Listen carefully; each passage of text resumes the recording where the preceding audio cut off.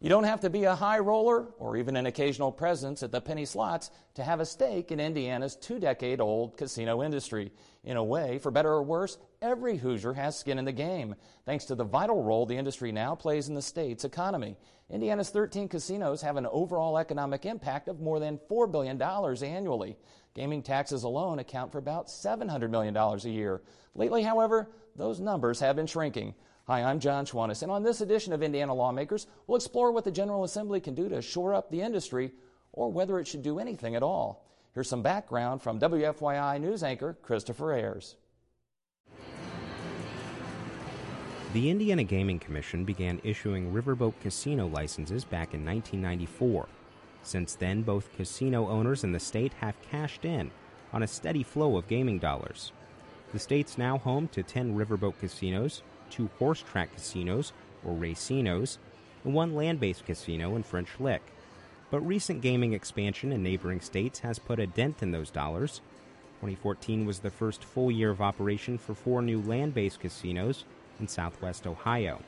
It's no coincidence that 2014 also represented the state's lowest gambling revenue collection since 2002.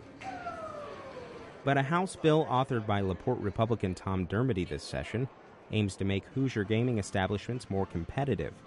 It would allow riverboat casinos to move inland, permit racinos to replace electronic table games with a limited number of live dealers, and it would create a tax credit for establishments that upgrade their facilities. Jim Brown is the general manager of Indiana Grand Racing and Casino in Shelbyville. He says replacing electronic dealers with even a few real people would boost the state's gaming industry in general. It keeps our Hoosier business in state, and that wouldn't cause a threat to our existing casinos in Indiana in the limited manner that it's been sent forward. But whether the bill gets a nod from Governor Mike Pence, pending passage in both chambers, may depend on whether he sees it as an expansion of gaming or not. And so far, the governor's not tipping his hand. The governor has said he doesn't intend for the gaming industry to grow on his watch, but he's given no indication as to whether this particular legislation meets his criteria for expansion. So if anyone thinks they know where this bill's going, now's the time to place their bets. For Indiana Lawmakers, I'm Christopher Ayers. Thanks, Christopher. Back in a moment with our weekly roundtable discussion. Indiana Lawmakers, from the State House to your house.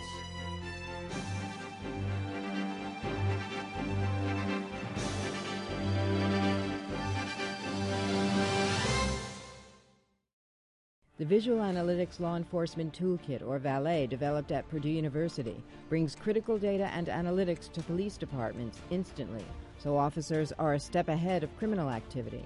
To learn more, visit otc-prf.org. Last month turned out to be a pretty good one for Indiana's casino industry. Overall revenue was up almost 15% compared with the corresponding figure for January 2014, and only 2 of the state's 13 casinos reported a year-over-year decline. No one's popping champagne, though. Most experts agree that the uptick was an aberration, not a cause for celebration. In fact, the long-term revenue trend has been downright bleak, thanks primarily to increased competition from neighboring states. Joining me to talk about the relative health of Indiana's gaming industry are Republican Representative Tom Dermody of LaPorte, Chairman of the House Public Policy Committee and author of a bill designed to aid the industry, Democratic Senator Earline Rogers of Gary, who played a major role in creating the industry back in 1993, Mike Smith, a former state legislator who now serves as president of the Casino Association of Indiana, and John Bond, president of the Switzerland County Economic Development Corporation, which has benefited significantly from the presence of the Belterra Casino Resort. Thank you all for being here on this very chilly day to engage in this conversation. We'll warm things up, I'm guessing. Okay. Senator Rogers, let's start with you because, as I noted in the introduction, you were there at the outset. Right. How does the industry, as it stands now, compare with what you envisioned back in 1993? Well, back in 1993, there were a lot of questions about how this industry would fare in Indiana. And back in those days, we were dealing with some of the myths connected with casino gaming, like there would be maybe the mafia involved, or prostitution, and some of the negatives that were there. But I think at this point in time, they have been an absolute benefit to the state, to the communities where the boats are docked, because if you remember, it wasn't the state that was pushing for this legislation to be passed. In fact, I can remember when the then governor, Evan Bayh, sent all of his administrative people to get us to vote against the bill that we had put into the budget that year.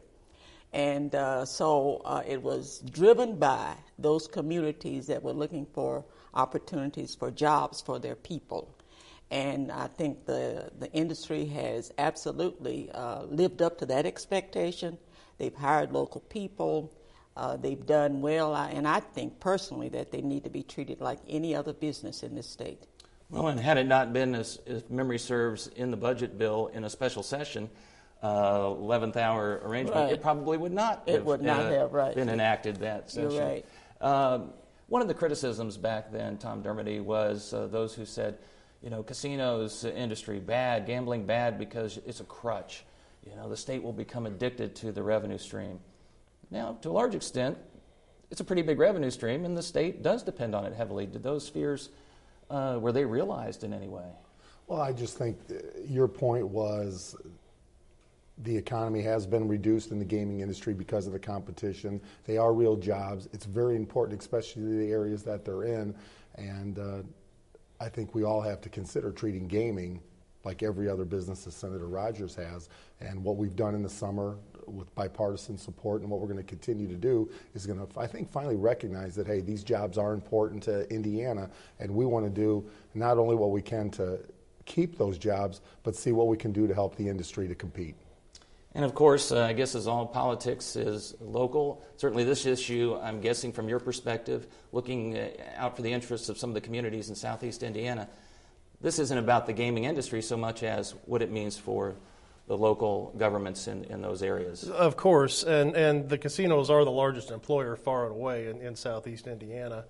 And it's a blessing for the communities. It's also a challenge. There are a lot of local expenses that are unique to the gaming industry, and as long as the revenue is in place to meet those, it's still a godsend for those communities. This has been a real opportunity for them. I mentioned last month was a pretty good month, and Belterra, if I'm not mistaken, had a pretty good month as well. January year over year was $2.2 million in additional revenue. I think there were 11,000 additional admissions. What's everybody worried about? It sounds as if well, it's one of the unique things about the industry is it depends on the weather sometimes, and whether one year to the next when they compare those monthly reports can drive them up or down. And after month of hearing how they were having their worst month ever, in a lot of cases, this is a nice turnaround, and we hope it stays. We're hearing the same reports that you are, though, that might be a blip on the radar screen. Well, as we sit here shivering, we'll be eager to see what the February numbers. The turnstile might not be moving quite as rapidly. Mike Smith, I've used the term or the phrase a casino industry several times already in this discussion.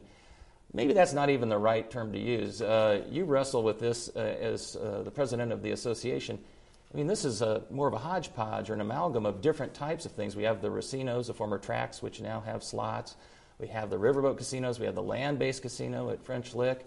I know your membership, in fact, it used to be at 12 or so. Now it's down to 8. Is that a sign of splintering or fragmentation in an already competitive business? Well, I think there's always been the differences of needs and wants. And, like any other business, no one wants to make their competitor any better. And a lot of times our industry, like a lot of them, especially that operate in a controlled competitive environment as we do, when someone gets somewhat of a competitive advantage, a lot of times they don't want someone else to have an advantage over them then, like in the land-based, where you've got a couple of companies that have spent $300 to $500 million building a new boat to then have their neighbor be able to go on land to some of those. It's a struggle for them to come to grips with. So it's a challenge every day. So it's not just, as some might think, riverboats versus racinos. It's those that have invested, riverboats that have invested in infrastructure heavily versus those that want to invest on land. Sure. So. And then you have the difference, too, of location. Like some have more prime locations than others that make a big difference as well. And the attraction of capital. Let's jump into the bill that seeks to remedy all of these issues and make everyone happy. Tom Dermody, it's a little of everything, right? You're looking at moving the riverboats on land. You're looking at live dealers at the table games, at the racinos, admission tax issues. I don't need to talk about it. You talk about it. What are you trying to accomplish? Well, and you say a little bit of everything, and I'm sure a lot more to come before we get to April. But I think the focus, especially of our summer study that Senator Rogers, and it's great to have somebody with historical perspective that she does, we talked about we're trying to do for the industry. We understand we're going to hurt potentially some, help others, but what is best for the industry? And so what we talked about, and the key word was, what can we do without the term expansion? And I think that will come into play at some point. But what the summer study resulted with was, hey, let's allow these boats to go to land. You have an example in Senator Rogers' area, Majestic Star pays $3 to $5 million a year in marine personnel for a boat that never moves. And so we offered land. We offered the free play deduction, an extension of that. That's the number one marketing tool for these casinos to get clients in the door. So we allowed another 2-year extension of that. Third, if we want to create jobs and allow the facilities to be more of a destination point than just a casino, let's incentivize them with some tax credits regarding construction to build the hotels, the restaurants, the arenas. And then fourth, which is one of the more controversial issues, is allowing the racinos to have live dealers. But when you look at live dealers from where they are now, you have an electronic dealer right now, and in many instances, a person standing there clapping for you. So we use it as some common sense. Let's at least allow that person to deal. And I think that the summer study came out with some great topics that will be discussed between now and April. Well, Earline Rogers, you, of course, introduced legislation this session as well, focusing primarily on the move of the riverboats on shore. That's been your primary interest. Absolutely. This seems to be, Representative Dermody's bill seems to be the one, though, that's the operative bill. Right. You like everything he says? Well, I'm not sure about everything that's going to come out of Dermody's bill. The only thing I know is, and Mike will attest to this, we always talked about the industry as being a three-legged stool, the racinos, the casinos, and French Lick. And, as long as you keep those legs even, then, you can sit on the stool, and the stool is something that can be used. But anytime one of those legs gets either shorter or longer, then it creates an imbalance. So I think all of us will be working together to make certain that there is no imbalance there. And we were able to do that initially, I know, with the horse racing industry when we first did the riverboats, and we were able to work with them and come out with a solution. At that time, we gave them part of the money from the admission taxes. And so I'm sure we'll be able to, before the session is over, especially after the bill leaves the House and comes to the Senate. The way she says that, there's a twinkle in her eye. She has a big eraser. No, I absolutely think we'll work it out.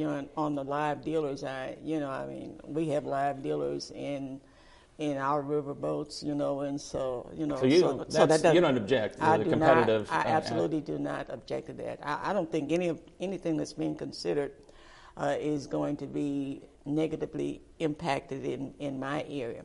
And what Representative Dermody said about the Majestic Star, we sit on a harbor there, so we have to have the marine crew because of Lake Michigan, and I'm sure it must be awful now up there, with the waters being frozen. Probably they're not able to open. I'm not sure, but some days they're not able to open because of that.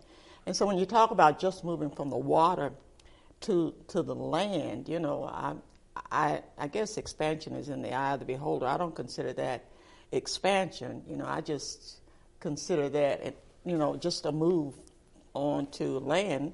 We already have unlimited positions that are there, so I think we passed that test. Mike Smith, Senator Rogers talks about the three-legged stool and the need to keep the legs. Let's call it the hot seat for you, I guess, to continue the metaphor, because for the reason we just mentioned, you have all these competing interests. What do you want to see come out of these discussions, presuming it emerges from the House and ends up in the hands of Earline Rogers and her Democratic colleagues? Well, I think from the macro sense, if we talk about expansion first, our industry today has closed the equivalent of 4 Tropicana Evansville casinos just by the removal of 4,000 gaming positions since our peak. So we've seen a retraction already in the number of slots that are available. We've responded to the market in that fashion. We're down net probably 6,500 employees from our peak with the addition of the French Lick and the 2 racinos. Where you add all of that in, and we're about 6,500 jobs down. So all of those things are important. And one of the big things that I think, and as we deal with the admissions tax, it's a totally outdated tax for our business model today. Our tax scheme, we're so highly taxed. This is the turnstile, what, $3 every time you go through the turnstile? Whether we win a nickel or not. And I think those are the kind of things that are going to be beneficial. From a marketing standpoint, what value of player can you afford to walk through your turnstile if you pay $3 every time they do? And if you're going to build an amenity outside the turnstile, it's a real disincentive because people have to go back and forth to visit the amenity, and every time they do that, they're costing you money. So I think the idea of getting away from that is very important. Our overall tax scheme, you have to be a place where you can attract capital. Casinos today can invest money anywhere in the world, and you have to look at Indiana no different than an Eli Lilly or another company that's going to invest. Where are they going to do it? Where they can make a fair return on their money. And that's the thing that's pretty important to us, the whole tax scheme. And of course, John Bond, your clients, let's say the people you represent, have had a lot of competition from the Cincinnati casino and others. I mean, what do you want to see come out of this for again, I know you're looking at a piece of the overall pie geographically. Well, we've really been the center point of a lot of the out-of-state competition with the Cincinnati market in full swing in our region and the draws that our casinos have out of other places in Ohio. Ultimately, the competitive sensitivities down there vary from one casino to another, and we have to worry about all of them because of the commute activity between all the casinos. Switzerland County has employers at every casino, and the same could be said for every riverboat community in the area. So the loss of jobs is a concern from increased competition in Indiana. That being said, the local communities down there have never really gotten involved in competitive debates. Their concern has been more of a fiscal nature. Do they have the money to cover the cost of having the casino in their region? The admissions tax was historically a stable source of revenue for that because it was a pretty consistent amount that came in every year. They're not necessarily opposed to changing that. They just want to make sure that there's still enough money there to cover what they have to do. Tom Dermody, if you get everything you want, unlikely, but you can dream, right? Everything the summer study group wanted, does it solve the problem? I mean, there are those who say, the industry, it's not just out-of-state competition, it's concern over discretionary dollars. People are not willing to spend as freely. You see drops even in certainly Atlantic City, even Las Vegas casino revenues down. I mean, can you guarantee that this solves the problem for the industry? I don't think I can guarantee it, but at least I can say, and we as a committee can say, is we brought the industry together to say, what do you need to be more competitive? The locals are going to have to be involved. I mean, obviously, the money that they've been receiving when the industry was strong and had little competition, it's a different day today. And I know they don't want to hear that. The state has been additionally funding some dollars that we can't continue to do, and we need to keep in mind that we did lose 6,500 jobs. So what I hope will come out of this is an understanding by everybody that maybe everybody's got to take a little, as we call, a little haircut and help them be competitive, because the Illinois, Michigan, Kentucky, and Ohio is going to continue to be a difficulty for the Indiana facilities. Earline Rogers, let me turn the question on its head and ask you the opposite. What if nothing in the bill currently, or any of the recommendations to shore up the industry, is enacted? What's the upshot of that? What happens to the industry? What happens to municipalities and counties that rely on that as well as the state? Right, yeah, well, I think the concerns would be there, in terms of how willing will they be to remain here in Indiana, and I think that the locals are going to understand more than I think maybe they don't once we get an opportunity to talk to them, We've always been aware of the competition. I mean, sitting up there, right next to Chicago.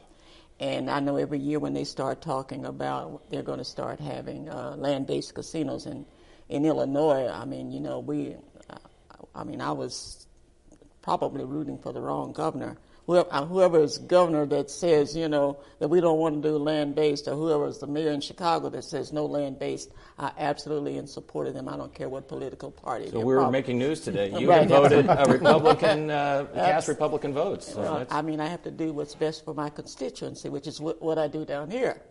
And so I just have really high hopes that we can overcome some of the views that people have. I think one of the things that we said initially when we did pass the riverboat legislation was that we warned at that time local units of government is not to depend on this as a source of revenue forever. And I think that, forever stops today, and we need to talk about how we can adjust what we've been accustomed to and work in the best interest of the businesses. I do. I'm getting the signal I hate to see, which is that we're out of time. It goes by very, very fast. This right now is standalone legislation. We alluded earlier to what happened in '93 when those bills didn't prevail, but they came in as part of a budget deal. How likely is this to remain standalone legislation? What's the smart money bet on whether this becomes part of the budget deal? Boy, I think that's a 50-50. We might get it out of the House, and then I'll leave it up to Senator Rogers and others to, work it in the magic in the Senate and hopefully keep something alive so we don't have to rely on just the budget. We have a cliffhanger, then we'll have to keep people coming back for more. Thank you all for being here for this discussion. Again, my guests have been Republican Representative Tom Dermody of LaPorte, Democratic Senator Earline Rogers of Gary, Mike Smith of the Casino Association of Indiana, and John Bond of the Switzerland County Economic Development Corporation. Surging violent crime in Indiana comes at a cost, the cost of rehabilitation or the cost of incarceration. On the next Indiana Lawmakers. Time now for our weekly discussion with Ed Feigenbaum, publisher of the newsletter Indiana Legislative Insight and its sister publication, Indiana Gaming Insight. Ed, can't wait to hear what you have to say about this. You've been doing this for a long time, since the start, along with Earline Rogers. She mentioned that back in '93, in early years, the debate was over sort of, crime and addiction and the sleaze factor. Now you don't hear the debate taking place on moral grounds. It's all economic. Is that a good thing or bad thing for this debate? Yes. No, we certainly have changed how we view the gaming industry, and Representative Dermody alluded to that too, that we need to be treating it like any other business today, and it's a big business. We've got 16,500 direct jobs from gaming, and at any given time, now that number is considerably down, but it is really like any other business. It is a huge part of the state's economy, and it's been able to produce some jobs in areas of the state as it was intended to do that had problems in finding jobs for people in those areas. Is this the phrase we often hear now is new normal? I mean, there's been a lot of shakeout in the industry, a lot of competition. Some would say market saturation. Is this this way it's going to be now in terms of revenue?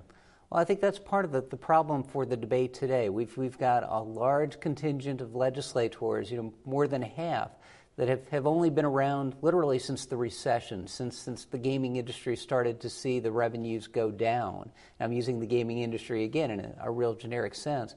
But these people only recognize the way that things have been in the last few years. And so people like Senator Rogers, who've been around since the onset and remember the regular days of $225, $200 million in revenues per month for the casinos as being the norm, now see 178, 180 million, and these new legislators are used to that. They're accustomed to that, and they're thinking, well, that's not that bad, and why should we go further? Why should we give them more tax breaks and do more for them, change the laws? We're still bringing in an awful lot of money. Why not just say, okay, we're satisfied with this and leave it be? Then you've got the older generation of legislators who remember the way that things were and haven't adjusted to the new normal and don't want to adjust to the new normal. And Representative Dermody makes the point that if we don't do something to aid the industry and allow them to do something about the competition, the revenues are only going to continue to decline, and that's going to hurt the locals and the state. And does this industry contraction counter the argument and satisfy those who are concerned about expansion? The governor says, I'm not going to condone expansion, House and Senate leadership much the same. It's already contracted. Does that help the argument? Absolutely, and that's one of the tools that I think you're going to see that the supporters of the bill use. They're going to say, well, if we don't increase the number of machines, if we move the casinos to a land-based kind of format, if we contract the number of electronic table games that we've got now at the racinos, if we give them live dealers, we're not really technically expanding gambling. So you're going to see those numbers bandied about. The fact that, as Mike Smith from the Casino Association indicated, we're down by a number of machines, maybe 4,000 machines from a few years ago to begin with. And I think that that's something that they're going to use to counter the governor's concerns about what he views as expansion. Very good, Ed. Thanks for your insight. See you next week. For more information, episode streams, and extra content, visit us on the web at wfyi.org/lawmakers.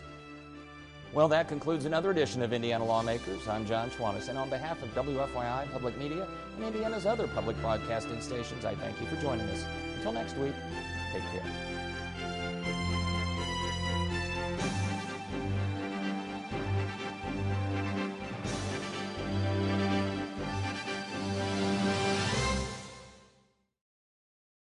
The idea economy is here at the Purdue Research Park.